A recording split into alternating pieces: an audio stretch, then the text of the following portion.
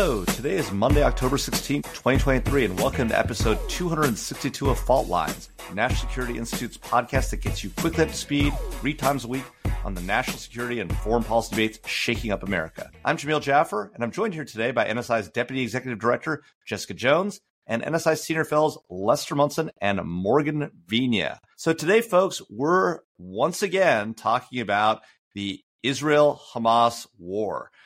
This war is heating up. Israel is on the verge of making a ground incursion into Gaza with 300,000 reservists called up, 400,000 troops total amassed on the border in the north of Gaza. For the last 24 to 48 hours, Israel has been warning civilians in Gaza City to move south of the Gaza Wadi, a riverbed or lake bed that they say will keep them away from the fighting. For its part, Hamas is telling its own people to stay in Gaza City, including threatening people who are trying to travel to the south in an effort to keep civilians in the line of fire so that they might be killed by Israeli airstrikes and the Israeli ground incursion. Of course, this is not shocking if you know Hamas, given they went in and killed 1,400 Israelis in a single day. If you think about that on a population-adjusted basis, by the way, that's roughly on the order of 16 9/11s. We had 3,000 people killed on 9/11 on a population of 350 million. The Israelis had 1,400 killed on a population of roughly 9 million. So you can imagine the frustration, anger, and desire to take out Hamas on the part of the IDF. They're ready to go.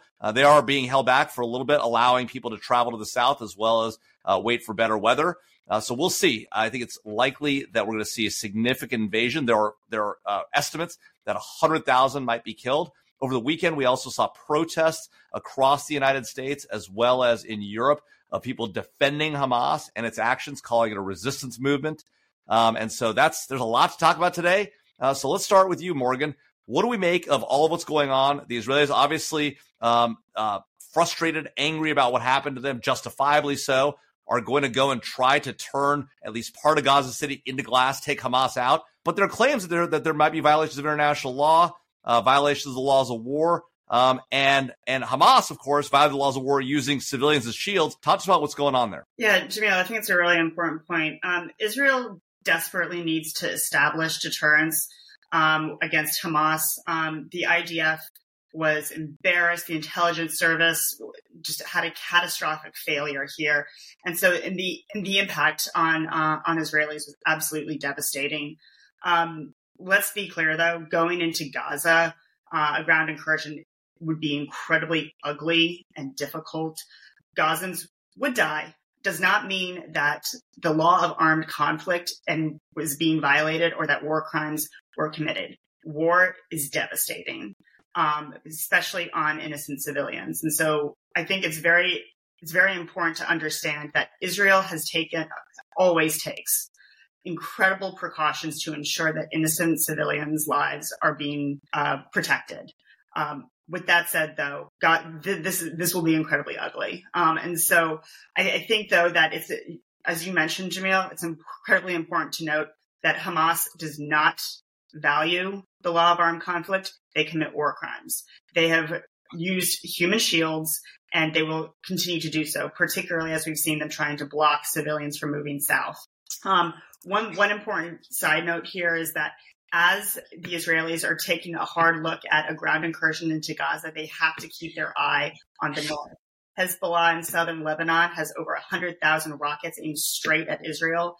If that were to pop off, the impact on Israelis would be absolutely catastrophic. And so I think Israel needs to balance not getting bogged down in Gaza with the threat in the north as well.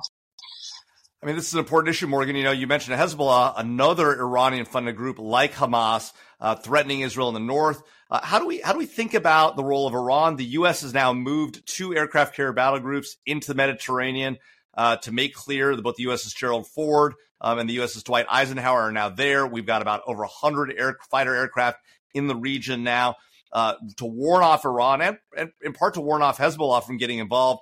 But there's also a question of, let's say Israel succeeds, they engage in a ground incursion. Just what happens next? I mean, let's say they wipe out Hamas in days, weeks, months, whatever it takes. It's clear the Israelis are willing to and should do what it takes to wipe out Hamas, a terrorist group that, by the way, folks, has been on the U.S. terror watch list since 1997. So when you see Americans marching around defending Hamas, they're defending a group that's been on the terrorist watch list for over 2 decades. Jess, what happens in the aftermath after Hamas is taken out?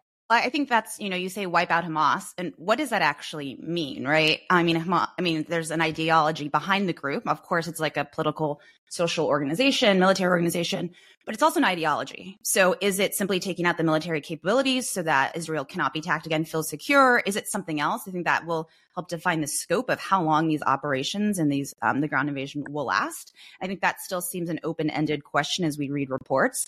And then to your point, what does the after look like, right? Gaza, as Morgan, it's going to be devastated. Gaza City will be pretty much decimated. I don't think Israel wants to occupy the city or the region. So who is going to? I think the Palestinian Authority doesn't want it to be handed over from Israel. It doesn't want to look like a puppet state. So are some of the other Arab nation states in the region, Egypt, Morocco, is someone else going to step up and help lead? It doesn't at this point look like anyone wants to do that. Yeah. Egypt isn't even open the border crossing to Rafah. They said they're opening it. Aid into the region from Egypt. So I think that's a really important question we need to start thinking about, because to your point, we don't know. This could be a quick operation. It could be long, but for the hundreds of thousands of innocent civilians, they need some kind of security. Yeah. Les, what do you make of all this? What's the U.S.'s role? What should we be doing, if anything, different than what we're doing now? I think it's important to remember, Jamil, that 27 Americans were killed in the Hamas terror attack from a week ago. Another 14 Americans are missing. We are involved here. I think the administration has done pretty well with its response so far. I like that Tony Blinken went there. I think the moves of sending our forces to the region as both a symbol of our support for Israel and an important component of stabilizing the situation, making sure this doesn't get bigger than it could be, has been very smart. I think it would be good if President Biden went there and showed, with his physical presence, U.S. support for Israel through all of this. I think Israel absolutely has the moral high ground here. There's no doubt about that for me. But let's be realistic on the politics. On the far left, there's not a lot of enthusiasm for what the administration is doing. That is part of the administration's political base. I do worry that over the medium term and the long term, the administration's decision-making will change over time.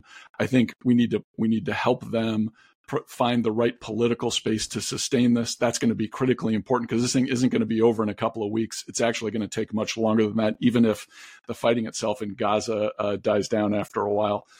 So I do worry a little bit about the long term, but I think thus far the administration's been taking some pretty good steps. And by the way, shame on House Republicans for the clown show that has left them unable to participate in this. They should be passing assistance to Israel. They should be condemning Hamas. They're not doing that because they can't even elect a speaker. Shame on them. No, I totally agree, Les. I think that's exactly right. And look, there's a lot more to come. I think we're going to, as you all described, we're going to see a significant ground incursion into Gaza. It's going to be bloody. It's going to be ugly. Civilians will die. That is what happens in war.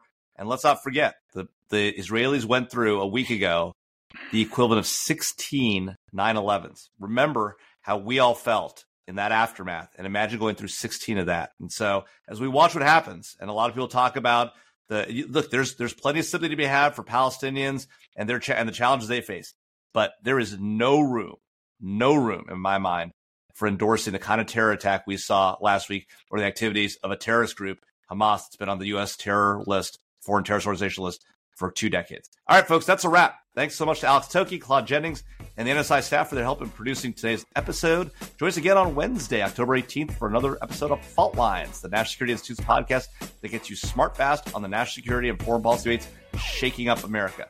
Fault Lines is now on YouTube, so you can see our smiling faces. So check out our channel for a video of today's episode. If you like what you heard, be sure to rate, review, and subscribe.